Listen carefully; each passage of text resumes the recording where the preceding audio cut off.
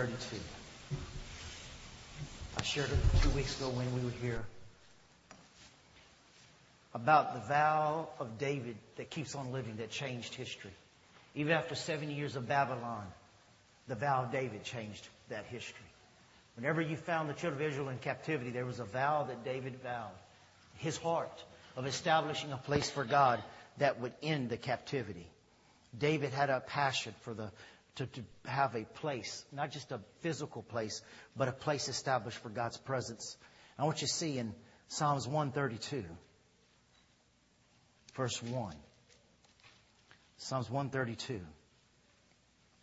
Lord, remember David and all that he suffered. He made a solemn promise to the Lord, or it says he swore. And he vowed, say vowed. He vowed. He vowed to the Mighty One of Israel, I will not go home. I will not let myself rest. I will not let my eyes sleep, nor close my eyelids in slumber, until I find a place to build a house for the Lord, a sanctuary for the Mighty One of Israel. We heard that the ark was in Iphrith. Then we found it in the distant countryside of Jar. Let us go to the sanctuary of the Lord and let us worship. Let us what? Worship at His footstool of His throne. Up, O Lord, arise and enter into your resting place, along with the ark, which is symbol of your power. How many of you know he was devoted to build a presence for God? Amen. Verse 7 says, let us go into the sanctuary of the Lord and let us worship at the footstool of His throne. And I won't go back over everything that I shared 2 weeks ago. But that word worship means to prostrate to prostrate. It means to rub the forehead upon the carpet. It means to drag oneself in the presence of God. But I shared with you, it also means to request that, to beg as the request of a beggar. And as I was thinking today, as we were in New Orleans, there were beggars on the side of the road, but they weren't beggars. They had nice clothes on compared to beggars I've seen in third world countries. You know a beggar when you see one. They're so dirty. Their hair has not been combed in probably months. Hay and corn and whatever they find in the trash is all over in their beard. Many times their pants is down to their knees, exposing all their nakedness because they've lost their mind. I've seen real beggars. And what he's saying here is that if we really want to get into I want to establish a place of worship, I got to get to the point to where I am begging for your presence in my life. And I started thinking, and I want to challenge you this. I started thinking, how many beggars were the ones who got healed in the days of Jesus? How about blind Bartimaeus? What was he doing on the side of the road? And when they told him to shut up, what did he do? What did he do? And the man who was crippled from birth at the gate of the temple. Since birth, he was at the temple's gate. And he was crippled from birth. And he was doing what? He was begging. Who got healed? The beggar got healed. And we've gotten a lot of mentality over the years to where we have already arrived. And because we are seated with Christ in heavenly places, we've been taught against begging. But I believe that David didn't worry about what people thought. There's a place that you get to a position of a beggar to where I've got to have Jesus. And I've got to have the Spirit of God. And I've got to see the glory of God. That I don't care what I look like. I don't care what I smell like. I don't care what's happening to the hair. I don't care what's happening to the makeup. I don't care what's going on in my life. I've got to have Jesus. I've got to have true worship. You said that you're desiring those who will worship you in spirit and in truth. And if I got to get on the ground, and if I've got to move around, and if I've got to spend my time, and I've got to say I can't go home, I'm not worried about the time. I'm not worried about eating. I'm not worried about what I'm looking like. I've got to have Jesus. It's those who get into that position of begging God for more of His presence. We, the church, we don't beg God. We remind Him of His Word and He says to do it. We decree His Word and He says to do it. But I believe what we haven't been doing is we have not been the type of beggar. We have not been the Samaritan beggar that when he got healed with the other 9, they went to the temple. But he says, wait a minute, I got to go back and I got to worship Him. Because when you're in a state where all you know to survive will be begging, I have to beg to survive. My passion has to get violent for the things of God. And David was saying, I got to have more than just a kingdom. It's not about having the perfect song. I want a new song. And I don't care if they say, well, you know, David, this song don't rhyme. It's not about rhymes. It's about what He wants to hear. It's about what He wants to hear. And I believe there's a transition, and I believe that there's a whirlwind. And I know there's a whirlwind in here right now. And I know there's a whirlwind that's come in here since months now. And I know that things have come and things have gone and things have changed and things have happened. But there's a whirlwind. But not everybody's going to cross over Jordan with the spirit of Elijah. Some are going to stay saying, well, let's see what's going to happen. Let's see if he's taken today. But David says, I'm going to prepare, if we don't have time, I'm going to prepare not only a place for the ark, but I'm going to prepare a golden chariot for God. Solomon, I got all this gold, and I want you to build a chariot for God, because God is going to come in a chariot into this place as we worship and we praise Him. David, as it says in the Word, was given solemn commands on how he was to build the temple and all the things inside of the temple for God to come and to place Himself. And what's going to change America is the church don't mind going 12 hours begging God, we need a revival. We need mercy. We need forgiveness. We need your blessing. Lord, we're not here saying, Lord, it's not how many books we've written. It's not how many tapes we have. It's not how many churches we built. It's not how much things we have done. Lord, it's none of these things. We can't impress you. But Lord, our nation needs to be impressed by you. The churches in America need to be impressed by you. Once again, they've got to be moved to where we're on the floor and we're begging, don't stop. Give me more. Give me more. Give me more. More, Lord. More, Lord. I will not give sleep to my eyelids. I cannot rest in perfect peace. I don't even want to go back to my home until, Lord, you've given me what I'm begging for. So many believers, 5 years, 10 years, 15 years. Pastor, I'm still addicted. Recommend another book. Well, I'm recommending get on your face and beg. It's the beggars. Go read all the beggars who got something. Read about the beggars who got something. I think we need to be like the 4 lepers who said, why sit here till we die? We're beggars anyway. Let's go beg at the enemy's camp now. And what happened? The provision of the Lord was made for them in the entire city.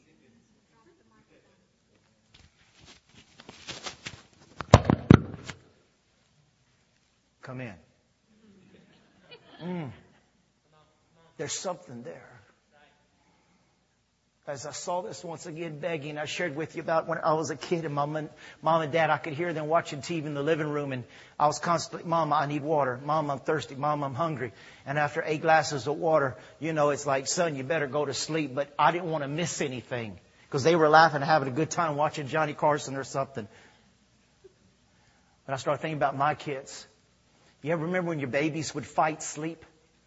They were so exhausted. Their heads would go to the side, but they did not want to sleep. They would do everything they could to try to stay awake.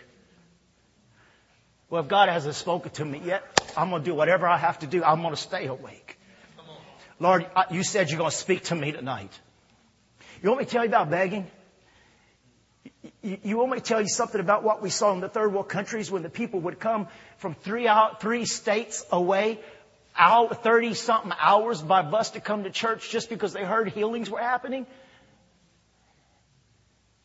When you're begging, there's no other source. There's no doctor, no medicine, no insurance. There's nobody who can help you but God. So I'm going to go where God is, and I'm going to just put me on the steps, and I either die or I get healed, but I'm going to stay there. And they're willing to do anything because they want it so bad.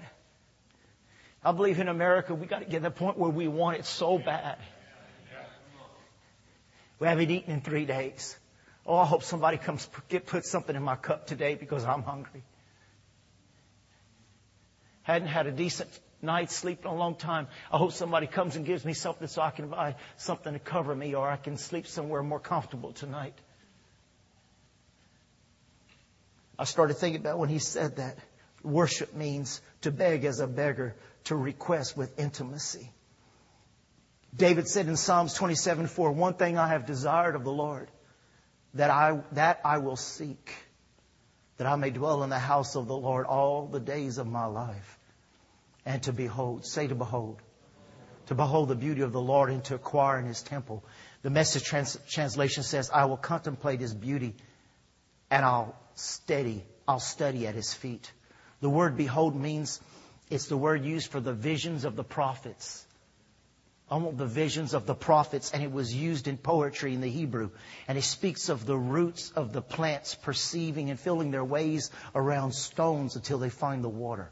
It's the perception that the plant, I haven't got to the source of water yet, but I can smell it and I can tell that even though I can't see it and I can't feel it and there's stones all around, but I'm going to find that reservoir of water and I'm going to tap into it, and then I'm going to drink my life supply, and I'm going to live with this river of water underneath the ground that nobody else sees but I see. And that's what it's talking there. That's what we saw 2 weeks ago in Exodus, and we saw in Nehemiah, and we saw in the book of Job, that though I don't see it with my natural eyes, my spirit is perceiving. There's something that God is wanting to say. There's something that God is wanting to tell me. There's something that God is wanting me to do. There's a new song. There's a new song. There's a new song that God's wanting to come alive with. Look with me in Isaiah 42, because people say, what are you talking about, this new song? We sang about it today. So I'm just going to jump over there right quick.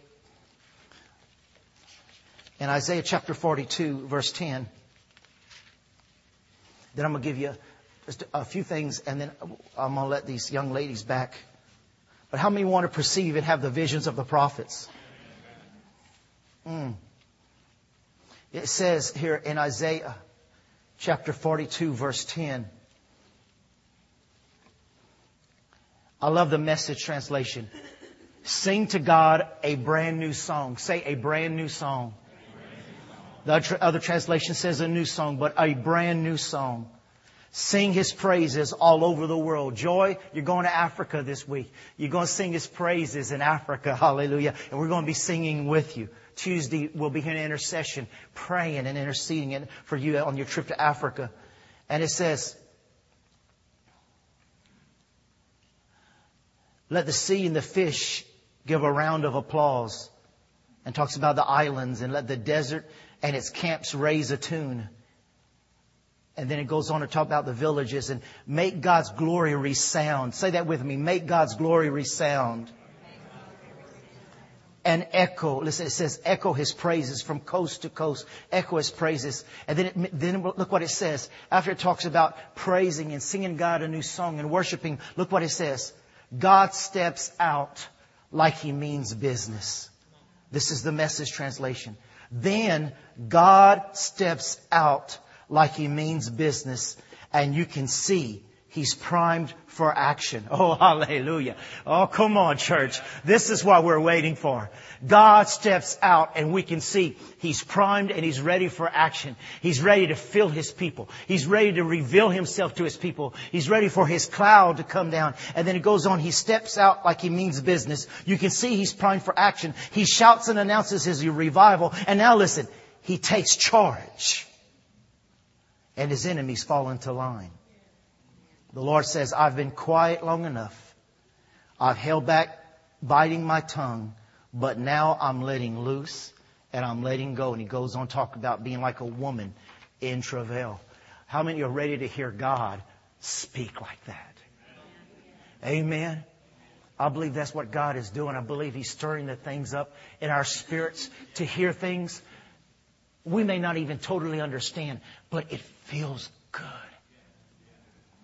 You may be singing a song like David. It don't rhyme like these songs today rhyme. And it may not sound all that good. And you may not sound all that good. But it feels good. It feels good. And you know, David wanted to establish a tabernacle that changed history from generation to generation. And the book of Acts and Zephaniah said that his tabernacle would be restored. But it says in Revelations 4:8, says that the living creatures do not rest day or night. And remember, I shared with you 2 weeks ago that word worship, also to build your house, means eternal, without time, no beginning and no end. And here we hear about these 4 living creatures that do not rest day or night, saying, holy, holy, holy. And do you know that these 4 living creatures are the closest things to God's throne?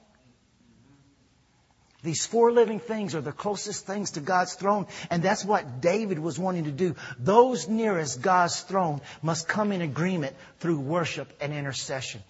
So how many of you ever heard about the 7 spirits of God? You hear about it in Revelation all the time. Let me give you the words to a new song. And you copyright it as your song. Because how many want to be in agreement with heaven? Well, let me just give you this and I'll end. Just write this down. In Revelations chapter 5, verse 12, these are the 7 words used by the angels before the throne of God. Never again can anyone of any age say, I don't know how to worship God. I'm going to give you 7 words that the angels say 24/7. Are you ready? And you make songs out of this. These are the 7 words that is in Revelations 5:12. Number 1, power. Power. Number 2, riches. Number 3, wisdom. Number 4, strength. Number 5, honor. Number 6, glory. And number 7, blessing.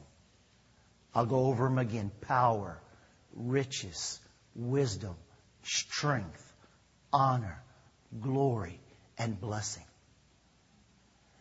Take those 7 words and make up your own song. Take those 7 words and pray them daily. And you will be as the created beings that are the closest to God's throne. Now write down Revelation 7:12 and also verse 10. And let me give you the 7-fold declarations of the angels, the elders, the saints, and the Sephiroms. Let me give you the 7-fold words right there in Revelation 7. Blessing. Glory. Wisdom. Thanksgiving. Honor. Power. And might. I'll repeat these 7. 7 is the completion of the Lord. Blessing. Glory. Wisdom. Thanksgiving. Honor. Power. And might. How many know that's 14 words right there? Write down Revelation 4:9 and let me give you the 3-fold praises of the angel before the throne of God. The 3-fold praises by the angels declared there is glory, honor, and thanks. Glory, honor, and thanks.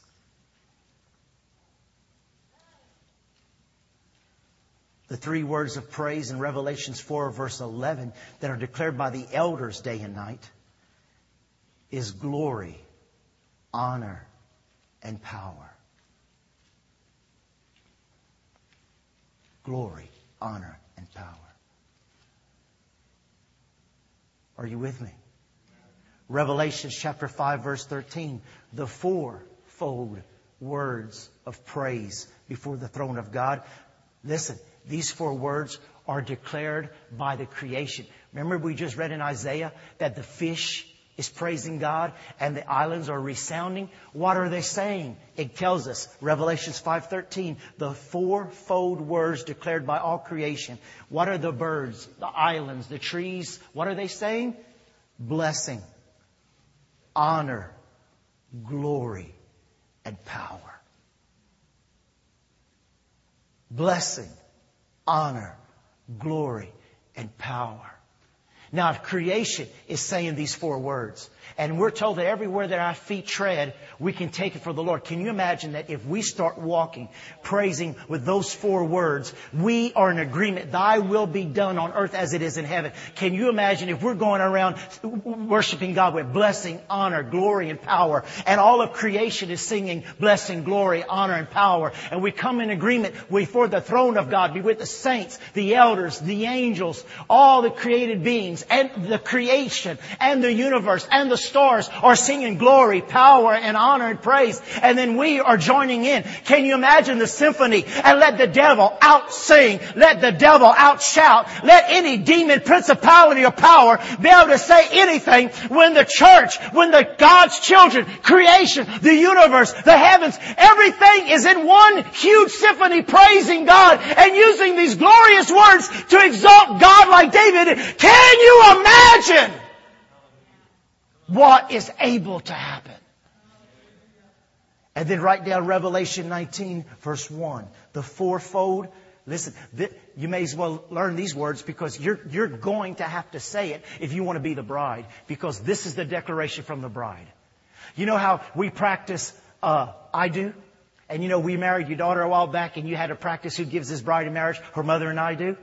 Well, listen, this is what you're going to have to say before God if you want to be the bride. If you don't want to be before the bride, that's right, go to hell and holler. But if you want to be the bride of Christ, it says this is what you're going to be singing. Salvation, glory, honor, and power. And I think that if we would sing that once in a while, Jesus would all of a sudden start getting excited and say, wait a minute, my bride's singing to me ahead of time. She's singing to me ahead of time. It's not time for the wedding yet, but she's already singing our love. She's singing our love song. My bride is singing to me. She's singing about salvation and glory and honor and power be unto the Lamb. And all these words of worship. And we say, I don't know how to worship. I don't know what to say. Don't call on me to pray, Pastor. I don't know what to say. Well, you got over 20 words right now. And they're all heaven's words. And you write these down, and I think if you would start your devotion, Father, yours is the power and the riches and the wisdom and the strength and the honor and the glory and the blessing with thanksgiving and might. I bless you and I honor you, for yours is the salvation and the glory and the honor and power. And just allow these words to just start stirring in your spirit and then start singing these words unto the Lord.